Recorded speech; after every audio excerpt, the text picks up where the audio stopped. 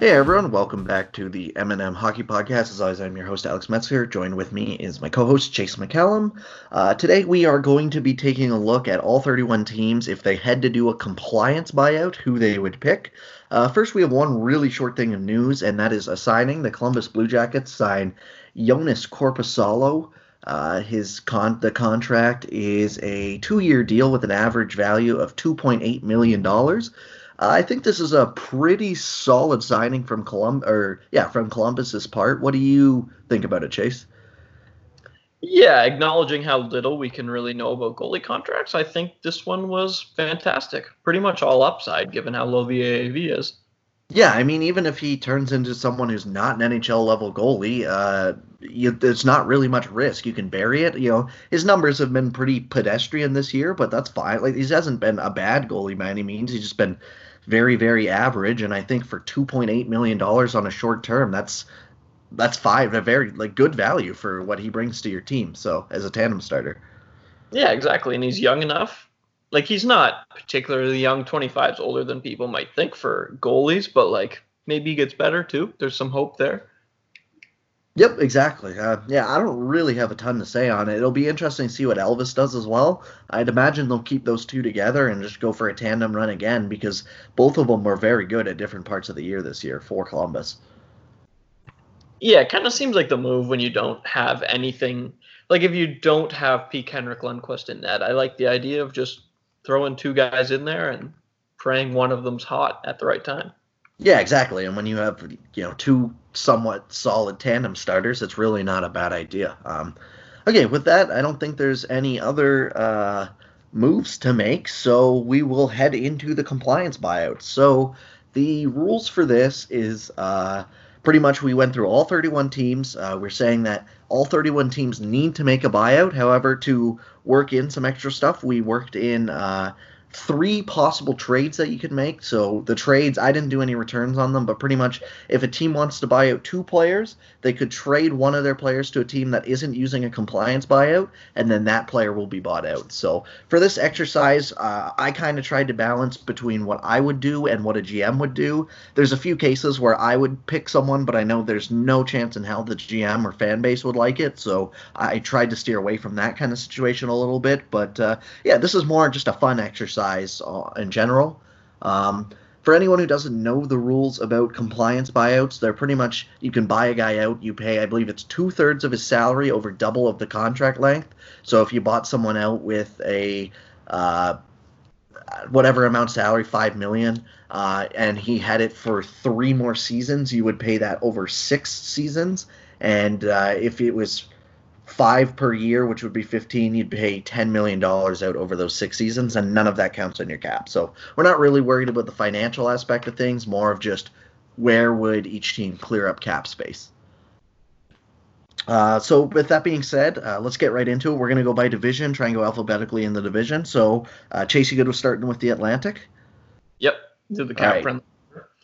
Yep. So who did you have for Boston then? For Boston, I have two trades within this division. For Boston, I originally wrote down John Moore, which I think would be fine. It's not like an anchor contract, but Boston's pretty tight up to the cap, so having his almost $3 million off the books would help for the next 3 years. But I have them acquiring Kyle Okposo from the Buffalo Sabres. Okay, yeah, that's fair enough. I was real close to giving them a trade as well because I just really wasn't sure what to do with them. I think giving them Okposo is fine. I was for Buffalo. Obviously, we get that. That's the first two teams. Then I had Buffalo buying out Okposo, so we can get to that in a second as well. But I had Boston buying out Chris Wagner, just kind of like what you said. It's not an anchor contract really, but he's making 1.25 this year and then 1.35 for the next 3 years. So just kind of getting that off the books. I think John Moore's a good call as well, though, if you really wanted to go that way. But yeah, I mean, using a trade for Buffalo, I'm assuming Buffalo's buying out Skinner with your other contract then? Yeah. Yeah, so I mean, those are the two guys I kind of went towards too. Now I used 3 other trades, so I didn't have any room for Buffalo, but those were definitely the two guys on Buffalo's thing. With Boston, I think it's smart. Like they were close to being a trade option for me. I just decided to use some of their, try and free up a little bit of cap space for them so they could get guys re-signed like Torrey Krug if they need this offseason. But yeah, they're an interesting one because I think as many as like a bunch of Leafs fans wouldn't want to hear Boston's using their space to get better, but they very well could in a situation like this. Yeah, they have a surprisingly good cap sheet for the fact they were in cap hell with a very similar roster not that long ago. Yeah, exactly. And I mean, they've done a really good job to use, get some good contracts on the books. The Pasternak one is an absolute steal. The Marchand one, while it might not be great in 4 or 5 years, looks really, really good right now. You get a top winger for $6.125 million. The Bergeron one has looked good forever. So, and then on the back end, McAvoy's looks really good, and Chara's just keeps on taking cheap 1-year deals. So you can't complain about that. Yeah, exactly. Like there's just all their long-term contracts are. Coyle's another one you can think about actually. Yeah, it was Coyle and Krejci were two if you wanted to try and get some money off the books. Coyle's a long-term one, so I think I would lean there. But like, also with Boston, it's tough because you're trying to balance like a team going for a cup run and what they would actually do, and I just don't see them buying out Charlie Coyle because the other rule I forgot to mention on a compliance buyout is you can't just re-sign the guy you buy out. He needs to not be on your team for a full season. So pretty much if you're buying these guys out, they're going to the free agent market and you're not in on them. So I just don't see them buying out Charlie Coyle while they're in a cup window.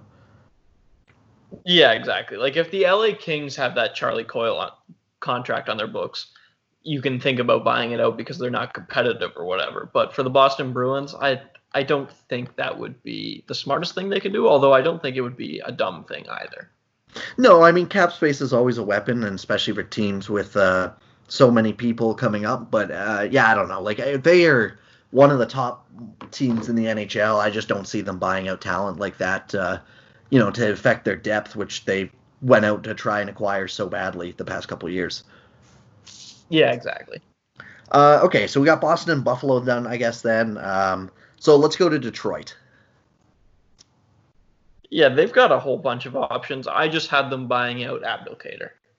So I decided to go in. I think Abdelkader is a very fine option, but I took a more methodical approach with this. If I'm Detroit / Yzerman, I just got there, right? So I'm going to have, 2-3 seasons at least to try and rebuild this how I want it rebuilt. And right? You're Steve Yzerman, so you could probably add 1 or 2 more years on to what a normal GM would get. Exactly. So I'm taking this slow, and I'm not buying out anyone on my own team. I'm taking a trade from the San Jose Sharks, and it's Martin Jones, and I'll buy out Martin Jones for San Jose. I really like that. Yeah, so obviously there'd be some kind of assets that go with. What kind, I don't really know, but I would assume some kind of pick, and that would already help bolster what they have right now, which they have all their picks for the next 3 years, and then they also have Edmonton second this year and next year. They have Washington second this year, San Jose's third already this year, Vegas is third next year, and they could have Edmonton's fourth this year. So if you even got, say, I don't know, like even a second-round pick in one of those drafts would be a easy benefit just to buy someone out that you don't need. There's never going to be on your team pretty much. Okay, I'm into that. I really like that as an option. Martin Jones is a great contract that the Sharks would want off their books too. And yeah, it's Steve Yzerman, so he's going to have plenty of time to get what he wants done. You have to think anyways.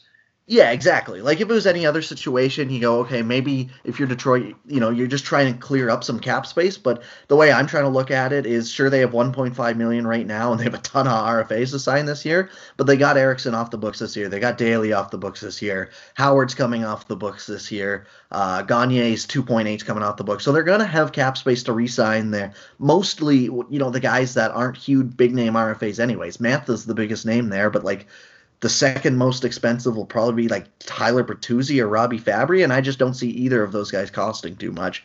So if I'm the Detroit, I'm trying to take this slow, and absolutely I think Abdelkader's a decent one too, because I mean that's just a garbage contract that you really want off your books. But if you have some time and you're not going to need the cap space right now, give yourself assets to go and get some more talented players. Okay, I'm into that. I actually like that more than the Okposo trade I had down, I think. Because the Jones contract is worse for longer. Yeah, I think when I looked at San Jose's, they had 3 or 4 guys where I could realistically go, okay, yeah, I could buy them out if I was San Jose. But Jones is one for me where I think they need to move him for their own good and look for some kind of tandem starter with Dell in the free agency market if they want to, or just completely rebuild if they want to just go that route. But they need to get Jones's money and reason to not play him off the books, pretty much. Yeah, I like that one a lot. So who did you have for Florida then? All right, so I have to start Florida buying out Mike Matheson. Okay, I have Sergei Bobrovsky. I don't think they would do this, but at the same time, I think that they could use that $10 million for a better, not a better goalie. Like it's if you get peak Bob, and then we kind of went. This goes back to what we talked about last week with the top 10 goalie thing. It's like if Bob returns to what Bob was 2 to 3 years ago, you're going to regret buying him out. But again, like at age 31, he was so bad this year and not amazing last year either that I would be a little worried about having 10 million on my books, especially because they just used a first round pick on a goalie last year in the draft. So I said Bobrovsky, and then you try and use your cap space to get a fill-in goalie and maybe look elsewhere on your roster.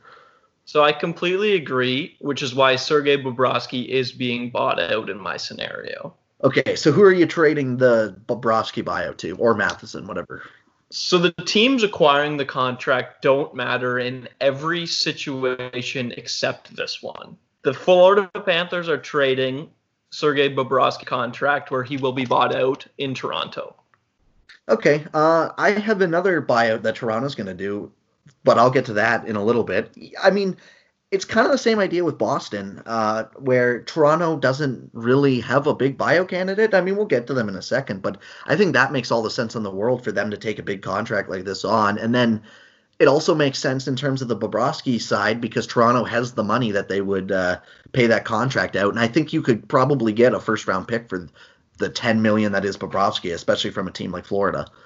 Yeah, because the thing with the Bob deal is there's like $60 million left on it. So, like, you're not trading that to the Coyotes or something. And even the Florida Panthers are being told to cut salary. So I can't imagine they're a relatively, like, they have an excess of cash lying around. So I think the specifics of this great trade were great because Toronto's one of the few teams that might actually pay $60 million for a draft pick or two. And the Florida Panthers could get rid of Bob instead of having to cut salaries elsewhere. Yep, and it's not even just the amount either, it's the length. Like, if Toronto takes this on, they'd be paying it for 12 seasons, which, like, for some team, like for Toronto, it wouldn't be an issue because you're going to have lots of money over those 12 seasons. But again, if you're a team like Arizona or Ottawa, you have no idea where you're going to be financially in 8 or 9 years. You don't want to take a guy on where you have to pay him, parts of $40 million, I guess, with the compliance buyout rules over the next 12 years. Yeah, exactly. And that's why I think this is the perfect trade between the two teams because there's actually a bunch of teams that would be probably willing to sell their compliance buyout spots, but I can't imagine there's much teams that would be able to actually stomach that Bob deal. No, not at all. I think that's a very good point. I don't even know if Florida would be able to do it, but if they had to buy out someone and I'm not really worrying about financials, that's just the one I chose. I think the Matheson one's fine too. That goes for way too long. That one would be interesting too because they'd be paying them for over a decade. But those are two very good options, and then that would clear up almost 15 million a year in cap space for Florida to go and let them do stuff with this core. Yeah, exactly. Because they just don't have money by the sounds of it. I try not to think of that too much, but it's been public because we don't really know how the books look on a lot of teams, but it's been so public that the Florida Panthers are trying to cut salaries, I guess. So yeah, for sure. It seems like every year, like they loaded up this year, and the rumors have been denied a couple times, but when they're out there that often, it's hard to just ignore that they're trying to cut as much salary as the Bobrovsky one, and that was a big reason for the trade at this deadline to bring in Erik Haula for Trocheck. Yeah, thanks. It's just kind of things like that where it's like, okay, this kind of symbolizes like you might be trying to cut some salary here. So, if you give them the option to cut that much, I think that would be huge for the team and also for Toronto too. Yeah. All right. So we're still on Toronto though. I have one other thing to consider. Okay. All right. If we were like on American talk show radio, this would be our dream headline. Do the Toronto Maple Leafs at least consider buying out John Tavares?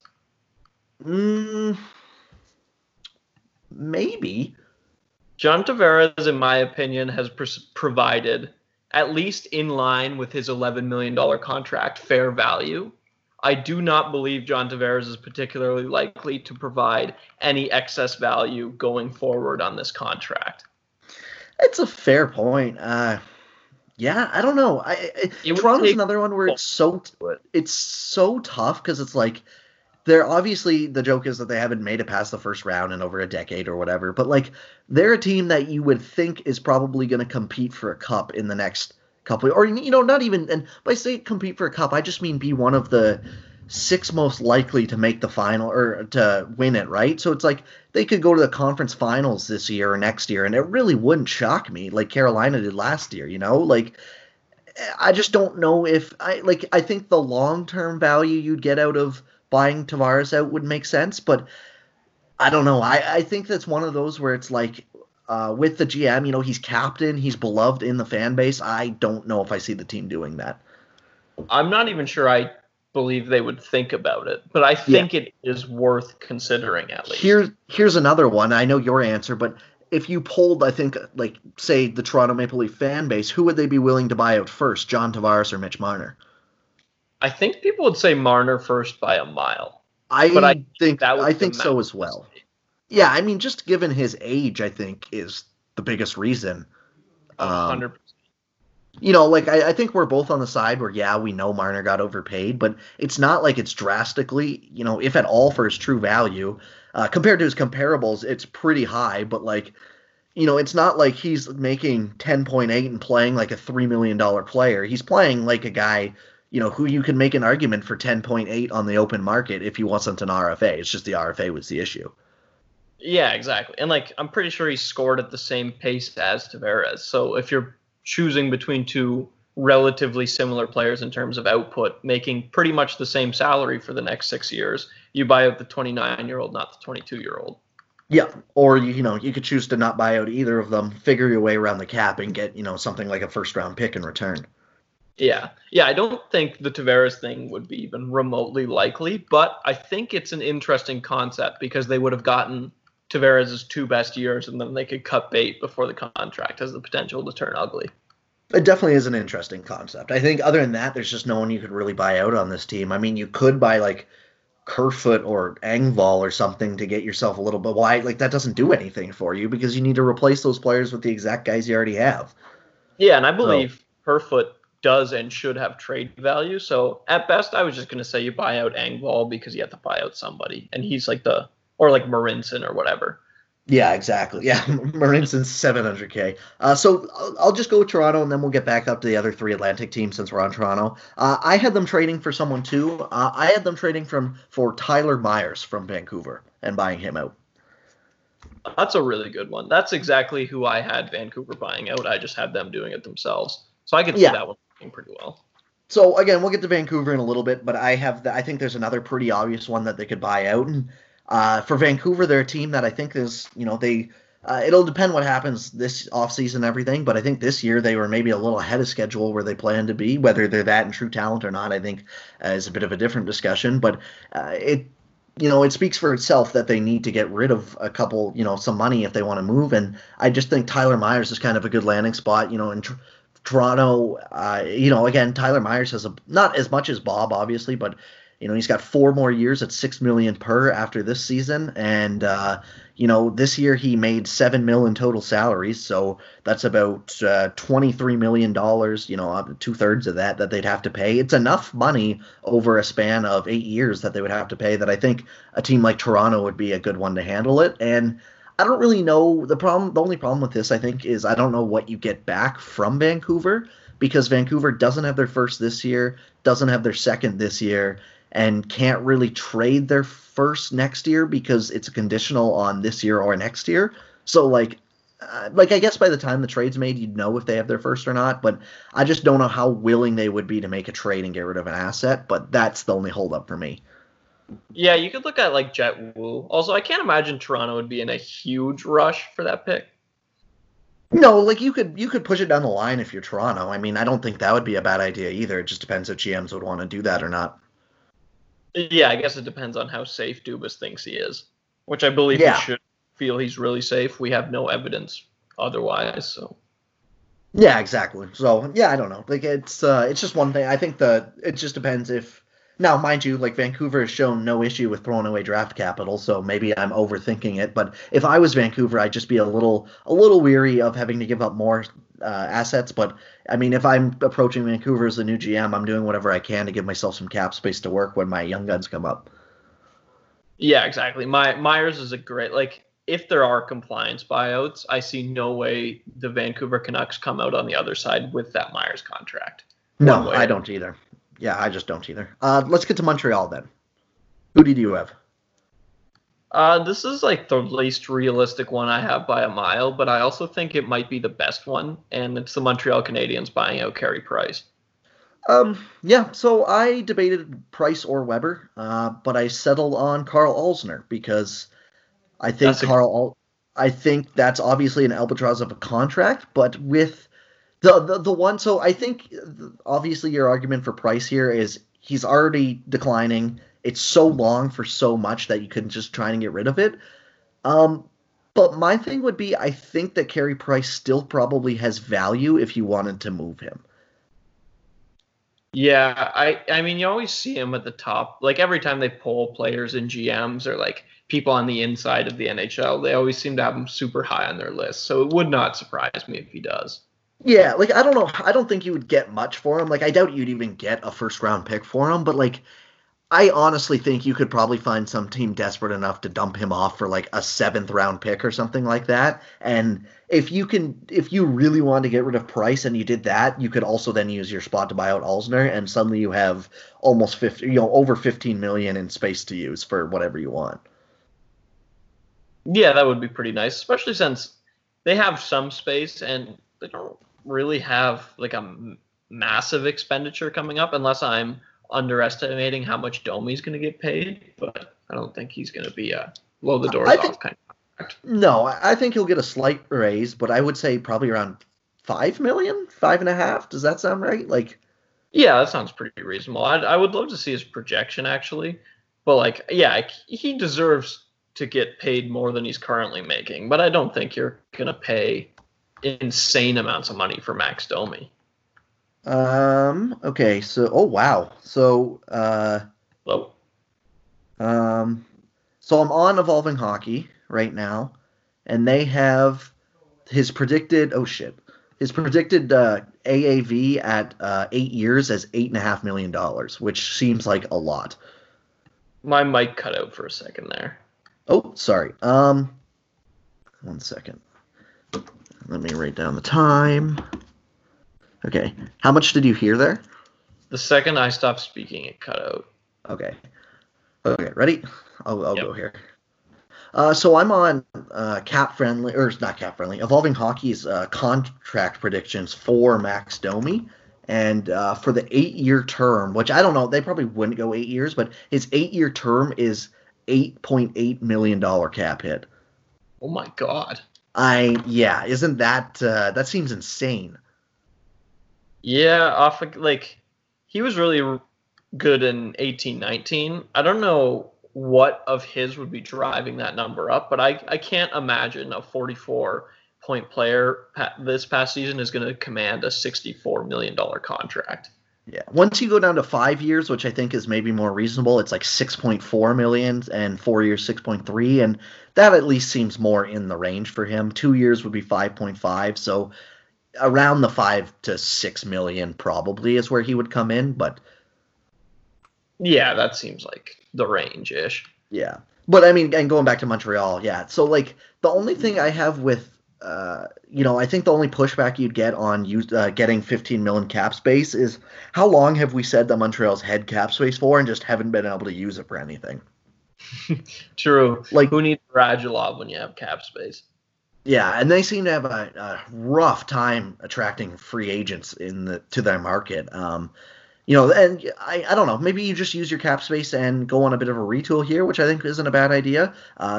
Montreal is pretty better off in the draft, I think, than most people realize. They have 3 seconds this year, 2/3 next year, 3/4 this and next year, 2/5 this year, 3/5 next year. So like they have an abundance of picks to use, and if they can influx some talent over the next couple of years, they might have a bit better outlook if they also have some cap space to use.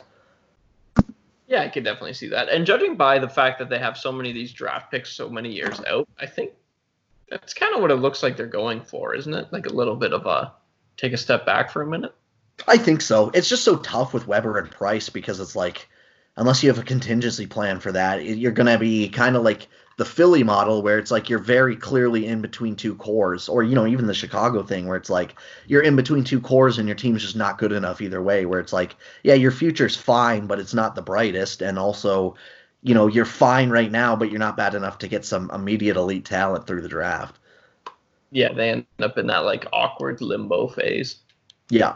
Okay, so let's go on to Ottawa here. For me, this was pretty easy. I mean, if we're putting financial reasons aside, because you have to buy someone out, I chose Nikita Zaitsev. It's a bad contract, and as you said before we started recording, I think it would make the Zaitsev trade look pretty good if you could buy out Zaitsev and pretty much get Connor Brown for Cody Ceci. Yeah, exactly. And you were going to have to pay Ceci what you're going to pay Zaitsev, essentially. So, like, you basically just get free Connor Brown out of it. Yeah, exactly. I think the only other option for Ottawa, if they were to buy someone out, would be Bobby Ryan, but I would rather take Zaitsev. I think Ryan's a better player now than Zaitsev. Ryan has 2 years left after this one, and Zaitsev has 4. Ryan's is a little more money, or a little more of a cap hit, but you're not going to need that cap hit by the time he expires, probably. So you should be fine. Yeah, exactly. I actually think Ottawa buying out Zaitsev is like the easiest call to make in this entire thing, or at least one of them. Yeah, I mean, especially if we're putting financial reasons aside, I definitely think so. Yeah. Okay, so let's go to Tampa. This is the last team we have for the Atlantic. I had them buying out Tyler Johnson. That was the other one I thought about. I had Ryan McDonagh. Yeah, I thought about that one too. I don't know, like I was kind of stuck in between because they're obviously another team going for a cup. I was kind of stuck in between, okay, do they get a lot of cap space now so they can use it on people, or do they value him too much for a cup run? And I think either way you could make an argument for, but I went, if they buy out $5 million for Tyler Johnson, they might still trade someone like Alex Killorn, and there's almost $10 million to spend on Cirelli and Sergachev, so you just probably hope that's enough to bridge the two for a couple of years. Yeah, I could see that. And the nice thing about Tampa is damn well they'd get a pick back for Killorn. Oh, yeah, for sure. It'd be maybe not a first like they got for Miller, yeah, but it would definitely be some kind of asset probably back for Killorn. And there's just definitely a team that would help them out, it feels like. Yeah, I would think so. And you can spin that easy enough for your bad team. It's not like Killorn's this terrible hockey player. His contract. No, I mean, yeah, he's fine. He's fine. His contract would probably be fine on other teams too. It's just not good for Tampa. Yeah, exactly. Sorry, my cat is here. Go away. Okay, so let's move on to the Metro Division then. Starting with Carolina, who do you have? I had them buying out a contract that I don't even know is kicked in yet, which seems weird, but Brady Shea. Brady Shea? Yeah, that's who I have as well. And it has kicked in because they traded for it this year, which I think maybe makes it a little unlikely, but like I just don't see how you can justify keeping this. I think the other popular one among people would be Jake Gardiner, but I think Jake Gardner's been more unlucky than anything else this year, unless his back really is screwed up. But then even then, I think he'd be an LTIR option instead of a buyout candidate. Yeah, exactly. Like we have a lot more evidence that Jake Gardiner is good than we do Brady Shea. So I'm a lot more comfortable just betting on a Gardiner rebound. He's cheaper. He's got a year less term and everything too, even though he is a year older. I think the worst case with Gardiner is you LTIR him. The worst case with Brady Shea is that you have an absolute anchor back there. Yeah, exactly. And that was kind of my thinking too. And then, other than that, for Carolina, they really don't have any bad contracts. I mean, Aho's a great contract. Stahl, but even Stahl, I think it's fine. Like, yeah, you're not cursing that contract every day. But if you thought there was something productive to be done with the cap space, or you needed it really badly, that would be another one you could think of at least.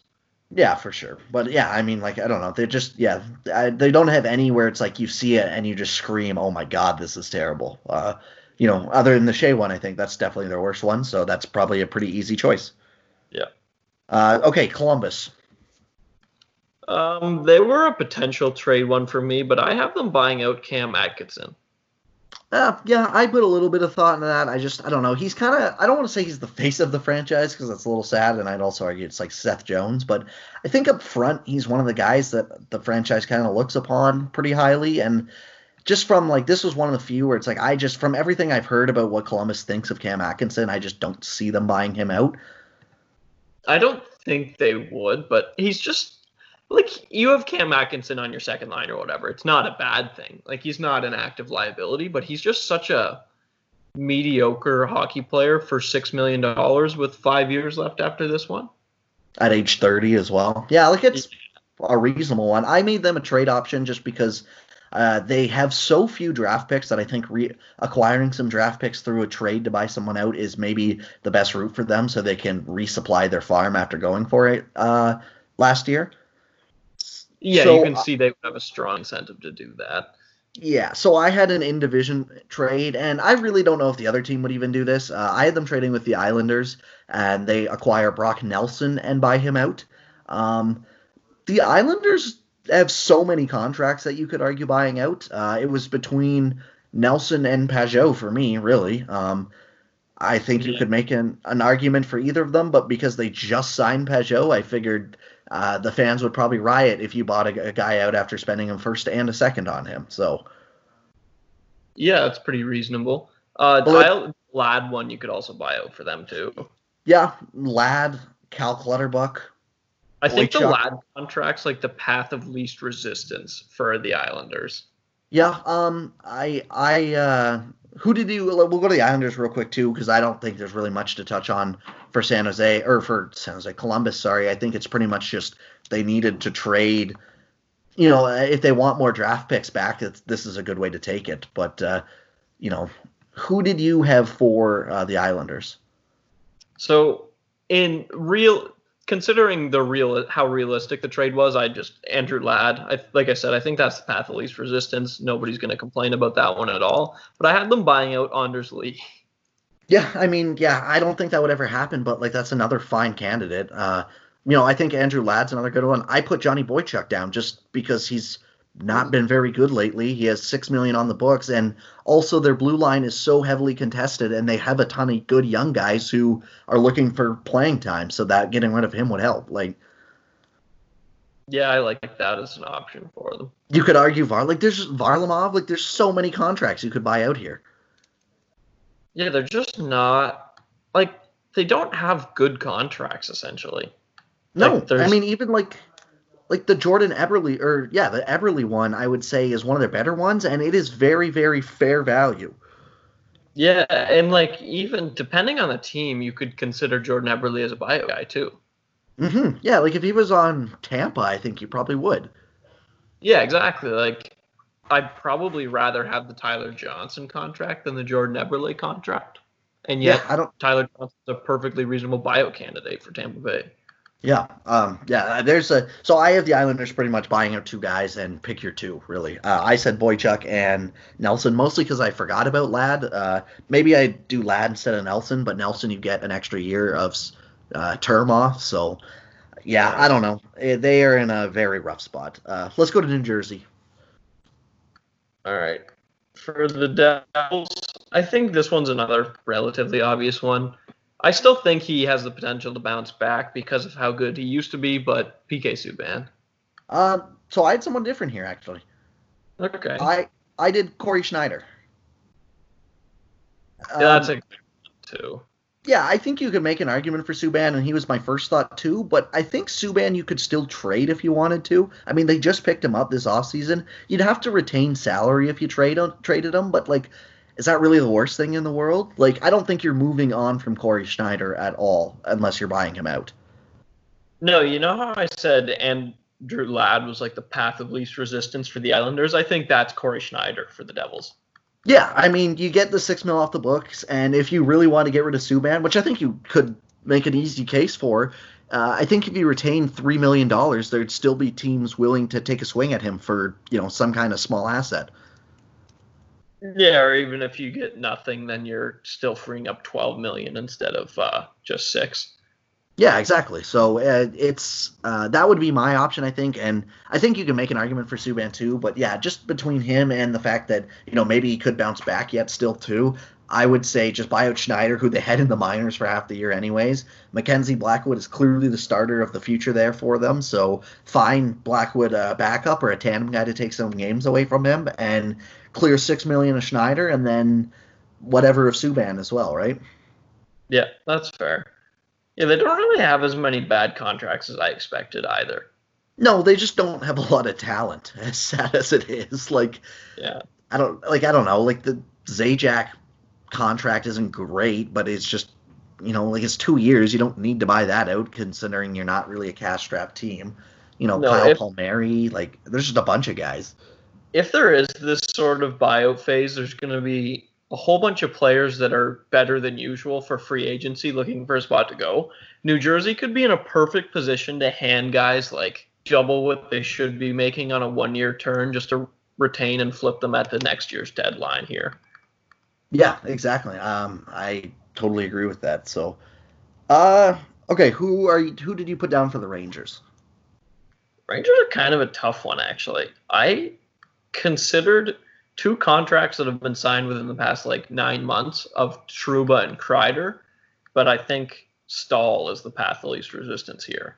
Yeah, I went Stahl as well. I think, I debated Kreider too if that was what I was doing, but I find it so. I think you could still trade Kreider, as weird as it would look. But if you're, say, a new GM coming in now, I think obviously there would have been teams lining up to give Kreider a contract, and I think there still would be, even with the length that he's on now. I think teams would probably give you an asset for that, so I wouldn't buy him out. Yeah, it was kind of tough. So I always look at the contracts like the Kreider one and think no team in their right mind would trade for Chris Kreider now that contract is signed. But of course, the reason they have to give him that much money is because other teams are willing to pay close to that. So in theory, that should mean it actually wouldn't be that hard to get rid of the Kreider contract, right? Yeah, exactly. I don't know how much you would get, because usually teams would give them that if they don't have to give up another asset. But if they have to give up some kind of pick, they might be less willing to acquire him. But at the same time, I don't know. I just think it's him and Trouba too, I think is the same thing, where it's I absolutely think teams probably still view Trouba as an $8 million defenseman who is quote-unquote young, even though he's 26, and who's going to play on your top pair for the length of this contract. And I don't really believe that to be the case. So I think you can make an argument where if you really felt you need to get rid of him, trading him could be the option. And for me, it was actually between Mark Stahl and Henrik Lundqvist, but I felt like buying out Henrik Lundqvist was just something the organization would never do and the fans wouldn't be okay with. So I went Mark Stahl because he's garbage, and that means no coach can use him again for my team. Yeah, exactly. How many years did they spend of Vigneault playing him, and the fancy stats fans in New York just ripping their hair out? I'm sure they'd be really happy to be done with that. Yeah, exactly. So I don't have much more to say about the Rangers. Do you? Nope. Okay, so who did you have for Philly then? I have Kevin Hayes. I also have Kevin Hayes. This is another one. I would consider Voracek too, but I think Hayes' contract has that extra year. Hayes is pretty much a no-brainer for Philly. Yeah, Hayes has 2 extra years, and I don't know. I think we were both on the same time. So this got signed last summer, obviously, and when it got signed, we're just kind of okay, this is a lot for Kevin Hayes. It's going to help your team now, but hurt you in 3 or 4 years or whatever. And that's just still where I kind of sit on it, where it's just that's, you don't really, I don't know, Philly's in such a tough position because it's they're not a team I consider a cup contender really, but they are a good team. They're not a bad team by any means. It's just they kind of seem to be stuck in the middle of 2 cores where it's they're not good enough to be considered, to me, one of the elite teams in the league, but they're nowhere near bad enough to be considered a bad team. Yeah, you're not tanking with that team right now.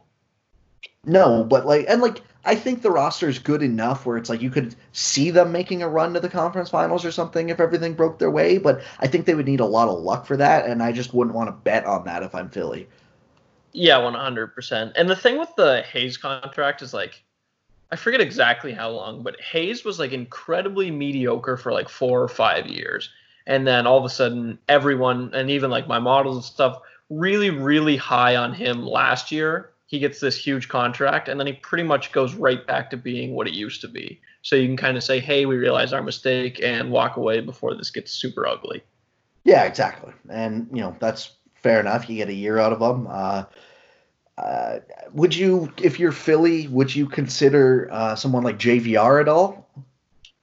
Yeah, I would definitely think of JVR is probably the next best option, or next most likely at least after Kevin Hayes.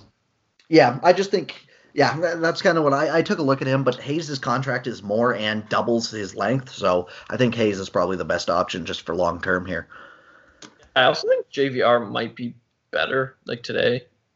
Yeah, I don't know. He struggled with injuries a lot this year, but I think he is probably a little underrated league wide. Yeah, like obviously Kevin Hayes had that one awesome year. So when you talk about his sort of upside, it's higher than JVR. But I think being healthy, JVR's sort of like mean projection is a lot higher than Kevin Hayes for me. Yeah, that's fair. Let's go to Pittsburgh then. This one's pretty easy, right? Oh God, yeah. Jack Johnson? Yep. Yeah, we barely have to talk about. The only other name I considered was Brandon Tanev, just because of how long that contract stretches. But Brandon Tanev, for how too long that is a much better player today than Jack Johnson is, and it's still 2 years. It's only 2 years longer than Jack Johnson's. I think you'd be silly not to get rid of this. Yep, Jack Johnson is one of the worst regular defensemen in the NHL. So if you had the opportunity to get rid of that contract, you jump on it. Yep, exactly. Okay, so Washington then. This was a tough one for me because there's so many where it's like you could probably make a case for someone like John Carlson, but they're in literally their last stance of the Cup windows for the next couple years here. I don't think you can justify getting rid of John Carlson. So maybe you could. I don't know. Who did you choose for a bio candidate here? I took someone who I believe is less essential to their success, but still someone that losing him would hurt their Cup chances. TJ Oshie. Yeah, that's actually a pretty good one. I didn't really think about that one actually, but that's a solid one. I did a much lesser extent. I did Nick Jensen, who has struggled. The team hasn't liked him, and he's 2.5, so he gets you a little bit of money off the books for 4 years there. But I think Oshie's probably a good one in terms of that contract is still very long. Yeah, and Oshie's 3 years older than Carlson too. Like, I think the Oshie one's going to look ugly quicker than the Carlson one, even though the Carlson one has the potential to look more disastrous in the end.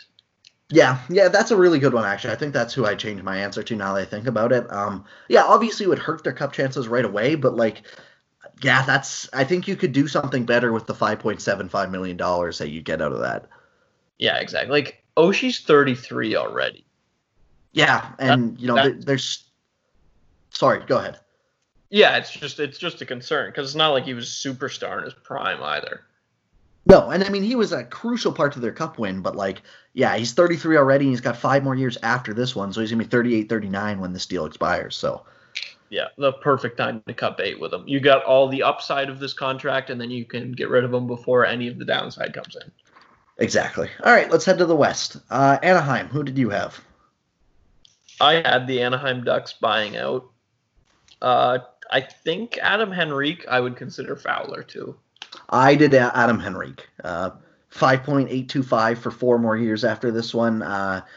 Fowler's fine. I just think that Fowler provides more value and is 2 years younger. So I just feel like you could make an argument for it for sure because I think Fowler's overrated as a whole. But I don't know. For me, it was just Henrique just because I really don't think that highly of Adam Henrique. No, this contract was a disaster from the day it was signed.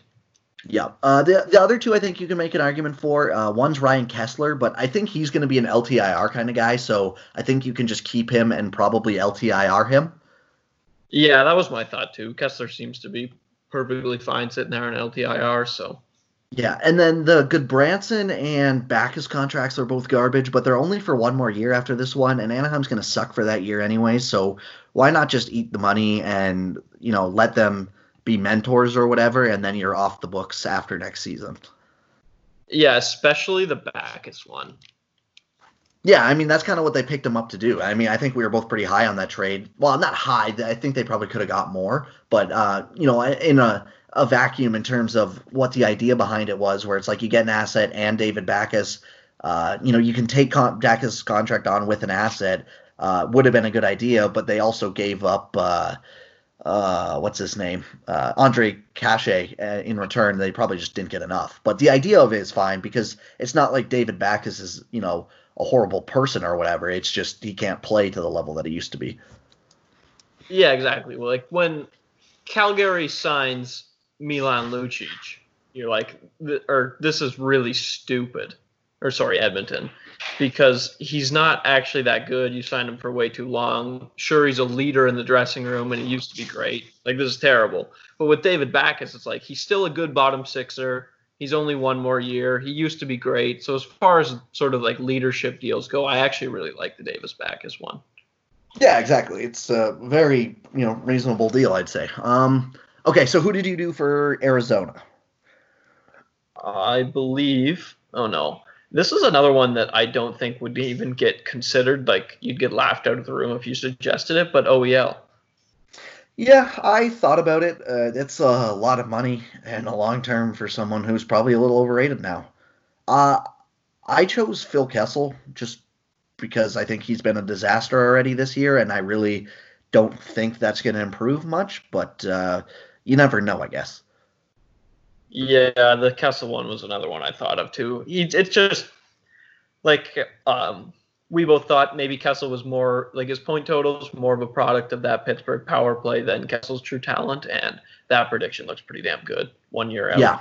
Yep, exactly. The OEL one is a good choice, though. That is so long. That just kicked in this year. It's got 7 more years at 8.25. Yeah. You would probably get fired if you're John Jacob buying out that contract. Absolutely, considering you're the one who signed it. After handing it out. But still, like, if you're talking about the long-term health of the franchise, OEL was amazing. I believe is no longer amazing. So I think that's the move. Yeah, I don't think he's really been amazing for 2 years now. 3 years, maybe. Yeah, the past 2 years he struggled. He wasn't, like, terrible last year, but...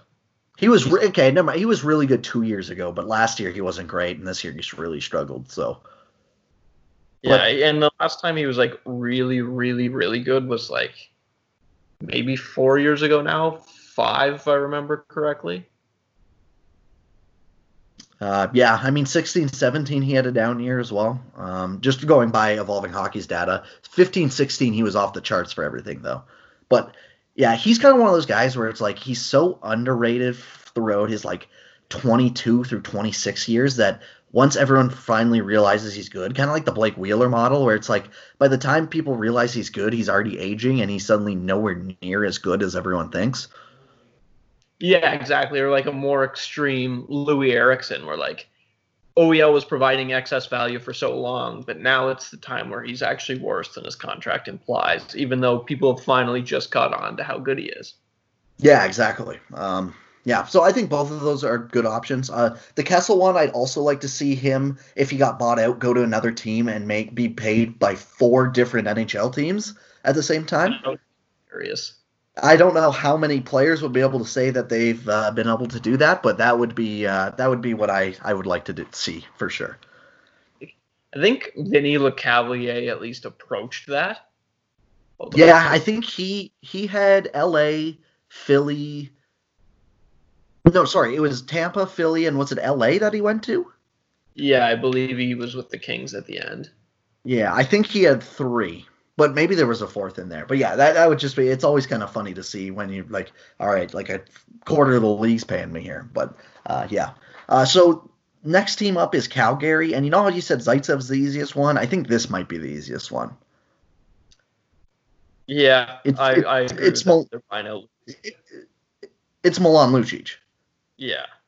Yeah. Like without and, question. Yeah. And funny enough, actually, the next team on our list is Edmonton, and I have James Neal for them. Yep, those are a very easy combo right there.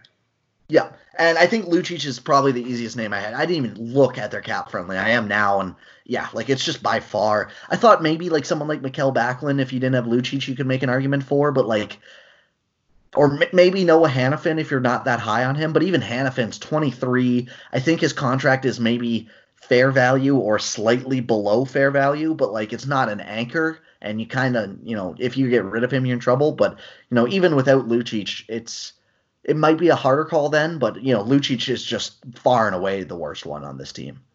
Yeah, it's just a terrible contract, and like every other player on Calgary, there are some, deals you could argue are bad, but there would be trade value there at least, or like it would hurt to buy them out. Whereas Lucic, it doesn't hurt you to buy it out. He's just not what he was. You didn't sign the contract. It's perfect for them. Yeah, exactly. And kind of the same idea with James Neal. I know he has been useful enough for them, but just for that price at that term, I think you can find a replacement for much cheaper to do what James Neal's done this year.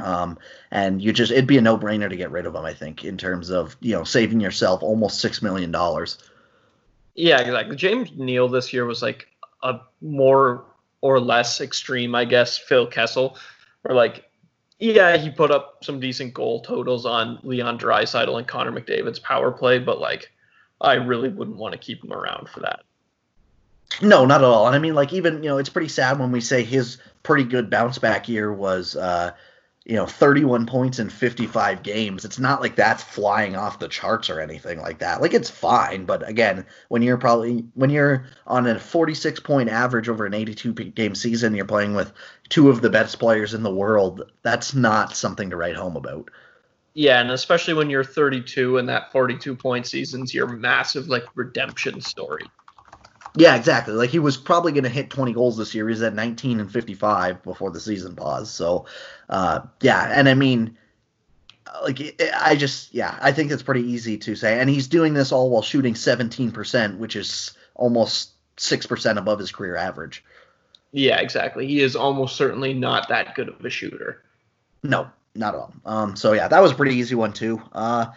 Now we get to LA. There's some very interesting options here, and I really debated going Doughty, but Doughty's another one where I absolutely think you would get 3 or 4 teams willing to trade for him if that's how you wanted to move on from him, if you did want to move on from him. So I chose not to do Doughty and kind of Kopitar for the same reason. I did Dustin Brown, 5.8 for 2 more years after this one. Maybe you could argue that you could find Jonathan Quick would be another one too, actually. It was between those two guys for me, and I think you could really talk me into either guy. I think with Doughty and Kopitar, though, Doughty's one I looked at getting rid of, but I think you could trade Doughty and probably get an asset of some kind back. Yeah, buying out the Dustin Brown contract is like the most mocked, not as in made fun of, but like drawn up buyout of all time. I had Doughty, although I think the trade value thing is a good point. Yeah, like if it's you have to do it probably this offseason because I think the stats community has kind of realized that Doughty is not good at all anymore. Like I don't even like Doughty's. What number of a defenseman would you put Doughty as? Like a 1, a 2, a 3, a 4? He's this weird thing. Like Berkshire had an article. His micro stats are still solid, but like his on-ice stats are still so bad. I would not feel comfortable saying Drew Doughty's a number 1 defenseman anymore. No, I wouldn't either. I'd say he's maybe a 2 in the right situation, probably right now. Yeah, it's this weird thing, too, because everybody's like, oh, his numbers are only bad because he's playing tough competition or whatever. It's like, well, he is necessarily no longer a number 1 defenseman if him playing against the other team's best players results in him getting freaking crushed. Yeah, exactly. So, yeah, it's like he's not Drew Doughty of old, that's for sure. But I still think that a lot of GMs around the league probably still think that, oh, he's just in a bad situation. Like just what you exactly just said. I think a lot of GMs would talk themselves into seeing Drew Doughty as that and going, okay, yeah, let's take him on at 7 more years for $11 million. Oh yeah, you can so imagine how many GMs would talk themselves into him.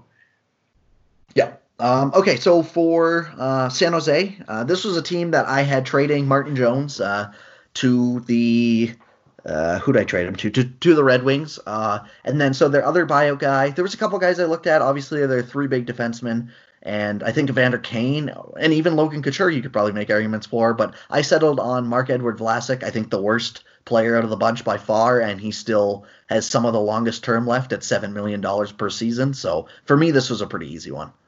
Yeah, I also did the Vlasic deal. Vlasic just isn't good anymore. Like, there's just nothing else to it. He's another guy who was underrated for so long. It's kind of too bad it took so long for people to realize how good he was, because now people say it, and he's no longer what he used to be. Yeah, now he's criminally overrated. Like it's disgusting how well Vancouver or how well San Jose's kept the secret that Vlasic isn't good for like almost 3 years now. Yeah, because he's just been getting filled in for a bit now, and I think league-wide, like, the perception is still there that he's a good player. Oh, absolutely. Even like when we started this podcast 2 years ago, I thought he was still a pretty good player, and then you were like, no, he's not. Go look at his numbers. I did. I was like, oh my God, yeah, he's way worse than I thought he was. And that was 2 years ago, and I think still league-wide, there's a lot of people who think he's probably underrated and doesn't get enough credit or whatever. Yeah, I completely agree. But, yeah, I don't know. The other two I looked at were Brent Burns. I think, Evander Kane and Logan Couture, they're all still useful players. It's just they're old, so much money and so much term that I think you could make an argument for it. And the same for Erik Karlsson, as much as it pains me. It's kind of the same as, like, Drew Doughty, though. Like, I don't know what Karlsson's trade value is around the league because everyone thinks he's so hurt. But I would at least be willing to take a stab at Karlsson, who, as recently as 2 years ago, was still, like, one of the best defensemen on the planet versus someone like Burns, who's 35, or, obviously Vlasic, who's 33 and was never even close to that range. Yeah, exactly. Like, you could definitely, even though I think Karlsson's really good, you could actually convince me to buy out that 11.5. But the thing is, like, I think there's a non-zero chance Erik Karlsson provides more wins above replacement next season than Vlasic does for the rest of his contract. Yeah, exactly. That's exactly. So we have some breaking news. Sorry, I didn't pay attention to half of that. So you know how we were talking about the Korpisalo signing?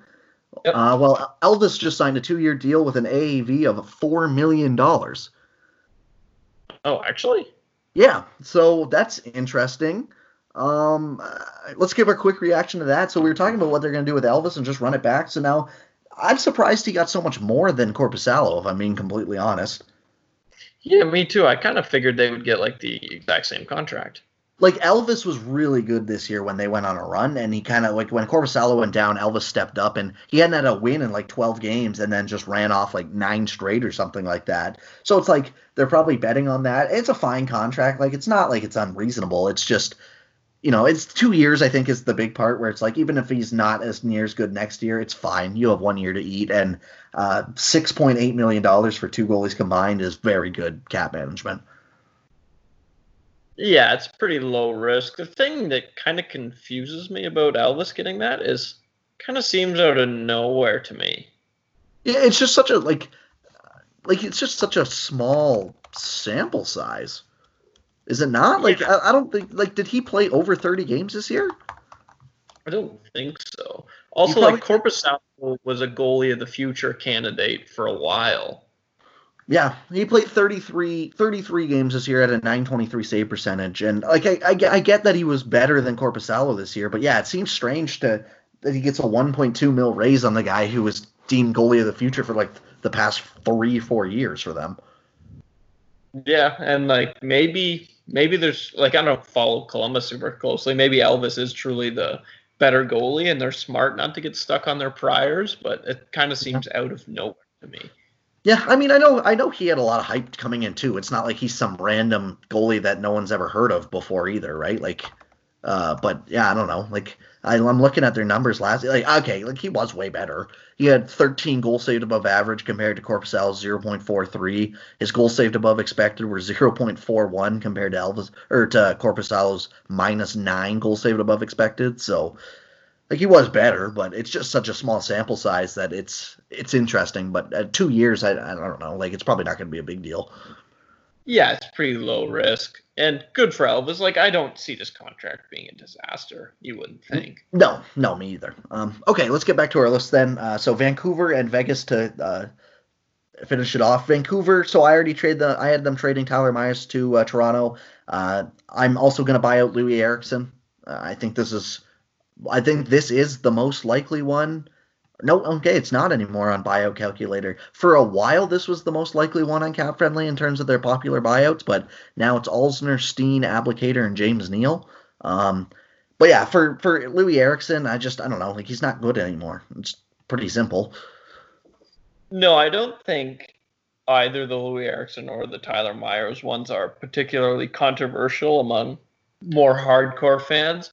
Although, to your point earlier, I meant to say this. I think there'd be bonus points in your Myers buyout going to Toronto because you know damn well some like super annoying Leafs fans would be upset that the Leafs would actually buy out Myers instead of just keeping themselves. That's true. Yeah, true. They'd probably want him to trade for him and just actually keep. Oh, here's our right-handed D we've been looking for, the shutdown guy we need. That would be pretty funny to see that. Yeah, that would be funny for sure. Yeah, I don't know for Vancouver. Other than those two contracts, I just don't really see which ones you buy out. Like the JT Miller, it's fine. 3 more years at 5.25 is. You could argue if he was still on Vancouver, maybe, but I think it's reasonable enough. Like, looking up, how many points do you think JT Miller scored in 69 games this year? I don't think he was near point a game.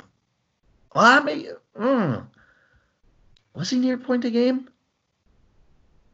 I know it was more than anyone was expecting, but I don't know if it was like point per game range. I'm going to say in 69 games, 60 points. That's a higher guess than I would have guessed, and still pretty low. He scored 72 points this year. Jeez, yeah, okay. I know he got off to a super, super hot start to the point where it was like, and he was driving play pretty well too, which was the most impressive part. Yeah, so I wouldn't even consider the Miller buyout. I have to think after last year, he'd have a ton of value if you wanted to trade him. Yeah, that's totally fair. I mean, yeah, and like you look at his single season on Evolving Hockey, and like all his offensive things are like 2 standard deviations above. So like I think you could definitely get a lot of value for him. So I wouldn't even consider him. Maybe Jay Beagle. Yeah, that's a pretty fair one. It's not like a massive anchor because of how small the salary is, but it's definitely a bad contract. Yeah, I'd still do Eriksson before Beagle just because you double the salary that you're relieving here. But I think Beagle's results are way worse than Eriksson's were this year, to be fair. But I think Vancouver's a team that desperately is going to need cap space over the next 2 or 3 years, and getting rid of $6 million in Eriksson and $6 million in Myers would be huge for them. Yeah, I agree. Okay, Vegas is the last team in the Pacific Division. I had Marc-Andre Fleury. That is who I had too. I'd be surprised if they do this, but I think it would be smart. Yeah, I don't think they would do this just because he's been the face of the franchise. But now with Robin Lehner there, if you could give all of $7 million money from, and you could give, if you got Lehner for like $7 million over 3 years, would that be an issue for you? $7 million over 3 years? No, I'd probably sign that. Give him the Fleury contract. Yeah, pretty much. Like 3 years, $21 million this offseason. Like, I think that would be, obviously you're risking any goalie, but like 3 or 4 years, I think, for Robin Lehner.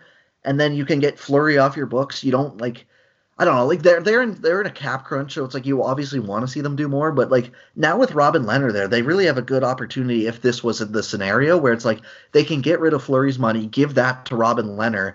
They'll get 1.4 from Robin Lehner's contract, and they can go use that to, round out the depth or whatever that they need to, because Ryan Reeves is up this year. They have a couple other depth pieces for $1 million or more that are up this year too. So to me, Fleury I don't think they would do it just because of what he's meant to the franchise, but that's a pretty easy choice if I'm the GM.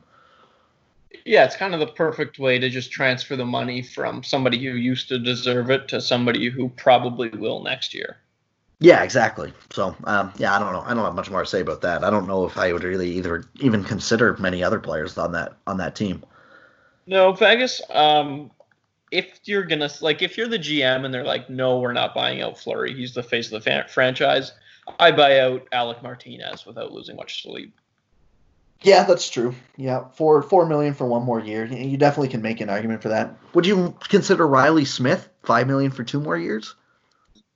Yeah, I like Smith. Like, I think Smith still provides enough value that like I wouldn't want to buy that contract out in the same way that I wouldn't want to buy out like Kerfoot in Toronto. Not because they couldn't necessarily use the space, but because I think it's still a perfectly reasonable contract. Yeah, that's fair. Okay, so last division here. We got about 7 more teams. We'll run through this pretty quickly, probably. We are just over the hour mark, but that's all right. So, again, this is probably top 3. I think easiest is Ottawa, Chicago, Calgary, because Chicago, I have Brent Seabrook. Yeah, that's the other big no-brainer. Yep, they were a trade option for me too. I thought about them maybe, but I think the only defense of Brent Seabrook is he's on LTIR right now because he's getting like 7 surgeries. If you are betting on the fact that he's just not going to be able to play in 2 years, I think maybe you could choose someone else on your big contract list, like Duncan Keith. But I would probably just take Seabrook. I have them buying out Seabrook and trading Keith to the next team. We're going to do the Colorado Avalanche. Okay, yeah, that's fair enough too. Like Keith was one that I debated, and again, they were a trade option, but I honestly again think that if they wanted to move on from any of Kane, Taves, or Keith, there would probably be a team that would take any 3 of those guys. Yeah, Kane and Taves were another 2 I considered, but that's just like so far out of the realism, and I think teams would still fetishize a Jonathan Taves, so I didn't say Patrick Kane too. I think you could probably get multiple first-round picks for Patrick Kane still. Yeah, I think you would start a bidding war if you try to trade Patrick Kane. I completely agree with that. 3 years at 10.5, but like he's been way over point per game for the past 2 seasons. I know me and you both have our reservations about what kind of player he is. I think he's a very good power play player who is average or below average at 5-on-5, but I mean, there's teams that see the point totals and see what he does with teammates and just think that they have to have him. And Jonathan Taves, I think, is probably underrated by some fans nowadays, but I think there would still be teams that would look for his leadership. And Duncan Keith, I just don't think people realize how bad he's been the past year or 2. And no, he's been getting filled in for a while now. Yeah, he's not very good. But again, I don't know how many teams would see that, and I think a lot of teams would see the 5.5 for 3 more years. And let's say you retained a mill or 2 there too. I think teams would absolutely talk themselves into being able to use Duncan Keith. Yeah, especially because he's got those cups too, so you can be like, yeah, we're bringing in this guy who can teach the boys how to win and all that. You can see how somebody would talk themselves into it. Exactly. For Colorado, so you had them trading. They're a decent trade option. I chose them to buy out Erik Johnson. $6 million. That was the name. Go ahead, sorry. Sorry, that was the name I had them buying out if they aren't acquiring Duncan Keith. Yeah, exactly. I mean, $6 million, 3 more years. He's okay. Like, he's not very good, but it's not like that contract's going to kill them. It's just they have so many guys on the back end. Like Ian Cole is fine. Nikita Zadorov's not great, but he can play on your bottom pair. Cale Makar's obviously a stud. Ryan Graves is looking pretty good. Samuel Girard's pretty good. And then in the minors, they have both Connor Timmins and Bowen Byram as well. Byram's in junior, but you know what I mean? Like they have 2 studs in the pipeline as well, too. So, I think for me, they weren't. I used all 3 of my trades already by the time I got to them. So I just said, use $6 million of Erik Johnson's cap to go do something. Maybe you put that towards Mikko Rantanen or something like that. I don't really like what his contract is now. I don't really know, but that's just kind of where I thought of it.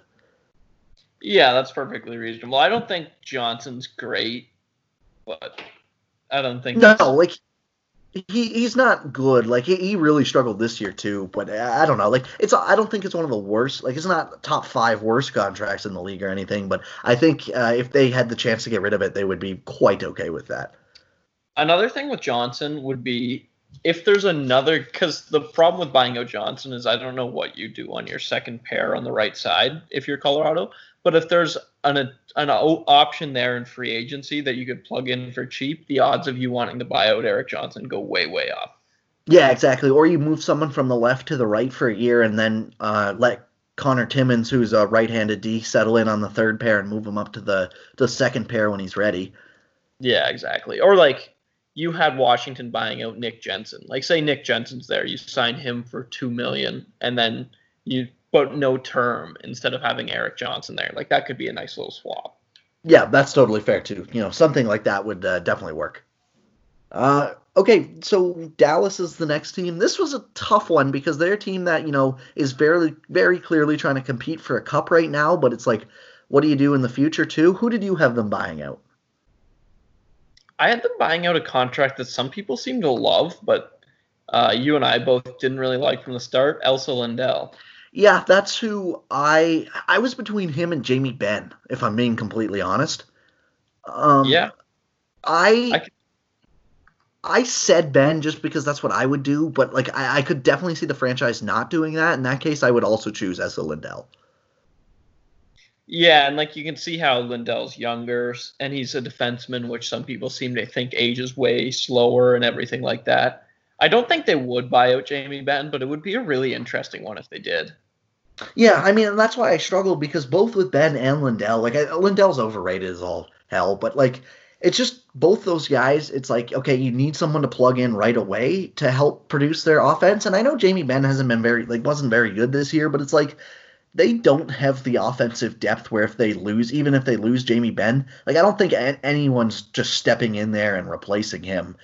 Like maybe you could have Rupa Hintz step in, but then you need someone to replace him on the second or third line as well. So like I just don't know what they do with, losing someone like him. And it's same with on the back end. Like their back end is not very like once you get past Klingberg and Heiskanen, who are great, it drops off quick. Very, very quickly. Like Lindell, Stephen Johns, Jamie Oleksiak, Roman Polak, Andre Sakara, and Taylor Fadoon. Like that's not very good at all. So it's like even losing Essa Lindell, it's like okay, where's the replacement coming from? And that's what I struggled with trying to decide who I'd buy out here. Yeah, it's kind of a tough call. The other thing is I'm not a huge prospect guy. I know who Thomas Harley is, but like I don't think there's immediate help coming on defense for the Stars either. Yeah, that's just what I was about to say is that, Thomas Harley sounds like he's pretty good, but he's 18 years old, so I don't think he's going to be in the league for at least another season yet. Yeah, not you can't. I can't imagine as a defenseman not drafted like one or two. He's going to be there playing in the top two or whatever quickly. Yeah, exactly. Okay, so let's go on to Minnesota. Another one where there's probably a couple options you could choose. I chose Zach Parise. Uh, it's just I really there's like three or four guys I think you can make a very compelling argument for, but at the end of the day, I went between Ryan Sutter and Zach Parise. I think Sutter's better now.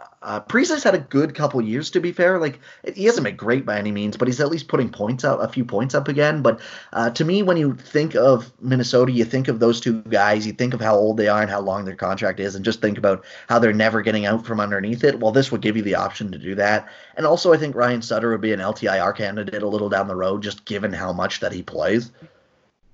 Yeah, I had Parise too. Because I think Sutter's better now, even though Parise's had a nice little revival the past few years. And I 100% agree. After playing like 28 minutes a night for however many years in a row, you can so imagine how Sutter ends up on LTIR and nobody blinks.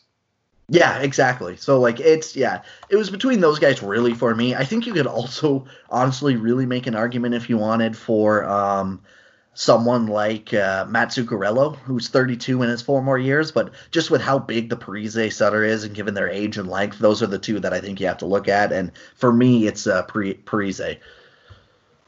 Yeah, I completely agree. You would never do this because there are bigger fish to fry, but even like Victor Rask, you could consider too. Yeah, exactly. It's like, uh, the Spurgeon one sucks, but I wouldn't do that just because he is very good right now. So it's at least you can get value at it now, or hopefully trade something like that. I think Matt Dumba, he's pretty overrated in my opinion, but I think he still has a lot of trade value, and he's young enough that GMs would buy themselves into to trading for him. So to me, it's two or three guys, and then the big two, and then two or three guys after that. Yeah, exactly. Like if everybody thought like us, maybe you would also say Dumbo would be worth considering for some other team that doesn't have the Parise and Suter deals, but I think you're still getting a lot for Matt Dumbo out there. Yeah, exactly. So for Nashville, they were an option for me, I think, to trade, but uh, their team obviously still looking to compete for a cup. So I got rid of Kyle Turris for them. I'm buying him out. I debated about maybe looking at someone like Ryan Johansson or Nick Bonino or something like that. But I think losing someone like Ryan Johansson, he's overpaid, yes, but I just don't know where the replacement would be coming for Nashville that they could still continue to compete for a couple of like. Same with Matt Duchene and lose one of those guys. Yeah, I did the exact same thing with the exact same thought process. Like, Turris is the best mix of he's not that good now, but it still frees up enough space for you in the future. Yeah, exactly. Like $6 million isn't anything to shake your head at. Like that's enough money that in a couple of years down the road you might be able to have enough for Matthias Ekholm when if you want to keep him. Now that's obviously a different question because he'll be 31 by that point. But or say Pekka Rinne and UC Saros are both up after next season.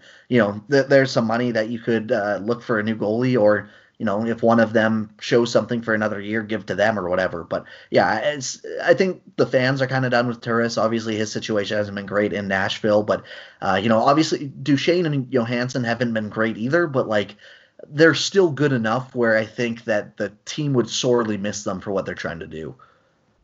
Yeah, because they're still trying to be competitive now. I think Turris is definitely the move, even though if you did want to say between Duchene and Johansson, I think you definitely go Duchene because he's older with more term. I think that would still be a fine option, but I think Turris is just the simplest path. Yeah, exactly. Okay, so for St. Louis, I bought out one deal that they literally signed this year, and that's Justin Falk. I wouldn't want that on my books at all. Me too. This is another contract that, even though you just won the Stanley Cup, I think they might fire you for doing, but I would buy out Falk if I was brought into the St. Louis Blues. Yeah. I there's just no excusing it. 7 years at $6.5 million for a guy who's not even that he's a fine player. He's not that great. He's 28 years old. It's not like he's getting any better. It's just you just can't do that. I don't know. It's 29 when it kicks in too. So yeah, I don't see a way in which this comes even close to providing surplus value. No, I don't either. I really don't either. And getting rid of that $6.5 million frees up space. And we talked about it last week or 2 weeks ago, where maybe you don't want to sign Pietrangelo, but at least it gives you the option to do it. Or if you don't have Falk and you don't have Pietrangelo, you suddenly have $13 million to go do something else with it. Yeah, exactly. You can do better things with $6.5 million than sign Justin Falk. Yeah, exactly. So to me, that was a pretty easy one. I don't know if there's any other ones that I'd really truly consider. I think Braden Schenn, but I was thinking Braden Schenn just for the length, but I think he's a fine enough player for what he's providing right now that if you're trying to stay competitive, you don't need to buy him out. Yeah, Schenn and Falk both have the same contract coming up, and I like Schenn's odds a lot more than Falk to actually fulfill it. Although I think it's worth noting, I would be almost certain if this happens, Doug Armstrong is just buying out Jake Allen. Yeah, that's true. But Jake Allen hasn't even been bad this year. He's been a big part of the tandem where it's okay, if he can play 30 to 35 games, he's reasonable. Obviously, he's still costing a little too much, but for one more season, he probably would be what Armstrong does, but it's just I don't know. I think you'd get way more value buying 6.5 for Falk for 7 years versus 4.3 of Allen. Yeah, it's just the fact that he signed the Falk one 3 weeks before the season ended or whatever that was. Yeah, that's very fair. So our last team on this list is the Winnipeg Jets. I had one name, but I'm not really sure. So I had Little down for this contract. But I don't if he's on LTIR because of his head injury and whatever is going on, he probably isn't a bio candidate, and maybe you just keep him on LTIR. In that case, I'd probably look at someone like Blake Wheeler. Yeah, I had the exact same process. I wrote down Little. I think it's more realistic to say Little, but if you can just LTIR him, that's fine. At which point, I use this opportunity to buy out Blake Wheeler easily. Yeah, I mean, I get you don't want to lose him right now, but he's not, again, he's the prime candidate of was underrated for so long that when he got paid the big money and started to decline, he's suddenly pretty overrated, where in both contract term length or term cost and perception of him. Yeah, and it's unfortunate for Blake Wheeler because he essentially went from great at everything to only great on the power play. and people decided he was good when he was in the only great on the power play phase of his game, which is really too bad. And I mean, maybe for Wheeler, you could, if you're a GM, you could probably get something of value back from him. I think that would be the only argument to not buy him out if you can't buy Little out. Yeah, the no move would worry me, though, with that. Yeah, that's true. And I don't know who else. If you're not buying Wheeler and you're not buying Little out, who are you buying out on this team? Because you're not buying Kyle Connor out, I don't think. No, not Scheifele, not Ehlers. And then everyone else is a UFA or RFA pretty much. Yeah, I think in their what Kevin Cheveldayoff actually does, I think they're a trade candidate because I'd be really surprised if they're buying out Blake Wheeler. Yeah, that's definitely fair. Yeah. Okay, well, that was a pretty fun exercise, I thought. That made us both think, I think, a decent amount of what we would do for some of those teams. And, I don't know if compliance buyouts will happen. If the cap doesn't go up for a couple of years, I could see it happening, but you never know. It's just a more fun exercise to, get some content out during this more down period. Yeah, exactly. I hope it does. Yeah, me too. I think it would move. Even some of the names that we bought out here would lead to very interesting movement. If Winnipeg bought out Blake Wheeler, some team could definitely still go pick him up for some kind of price where he would be useful for them. Yeah, exactly. And since he's still getting paid, I would love to see Blake Wheeler at a discount slide into the Pittsburgh Penguins forward group because they have money that they just signed to Jack Johnson. They could basically get Phil Kessel but cheaper or something along those lines. It would open up a whole bunch of really cool things that Blake Wheeler might be willing to take less to go there because he's already getting paid. Yeah, exactly. It's and then, same with Bobrovsky. He knows he's going to be getting $40 million for not doing anything. If he could go play somewhere else where it's maybe he doesn't have to take so much of a workload, or he goes to the right position where there's actually a fundamental defensive group in front of him, it'd just be interesting to see little things like that. Yeah, there's a lot of really cool opportunities with players who, there's the potential to be a lot of players on the market that shouldn't be, which is fun. Yeah, exactly. So this is a fun exercise. If anyone has any ideas for what we should do in the next couple of weeks, we are all ears because there's not much to talk about most days. But thank you everyone for listening. Chase and I are finally looking forward to the NFL draft, which is tonight of recording. It'll probably be about a week ago by the time I get this out. It seems to be about 5 or 6 days that I finally publish them later. But with not much breaking news, although we had a little bit of news, I guess, today, I haven't been as in a rush to publish these right away. So I let them sit for a little bit. But it's nice to see some actual sport content out. So the NFL draft should be fun tonight. Chase, do you want to tell everyone what you've been working on? Yeah, so basically, I'm the kind of person, I haven't read a book since grade 8. I liked the Hunger Games back then. But in spite of that, I love audiobooks. And then I was thinking about the way hockey statistics are explained to a lot of people. So there's all sorts of great articles on The Athletic or on Meta Hockey or whatever that explain concepts like Corsi to people. But I've been thinking that maybe there's a market for a more video form explainer of people. So I've been creating YouTube videos to help explain hockey statistics to people. Yeah, so go check those out. As of recording, Chase just published his one on Corsi today, I believe it was. So, go check that out. What's the YouTube channel that they can go if they want to find it? I believe it's just my name, Chase McCallum. Okay, and if you want to find his Twitter, I'm sure it will be pinned somewhere around there too, so you can follow him on Twitter at CMHockey66. You can follow me on Twitter at NHL Sens and stuff. I did an NHL all-decade starting lineup last week on lastwordonhockey.com, so go check that out if you have some time. You can find us anywhere you find your podcast, Apple, Spotify, SoundCloud, wherever. Thank you everyone for listening. Have a great week and stay safe.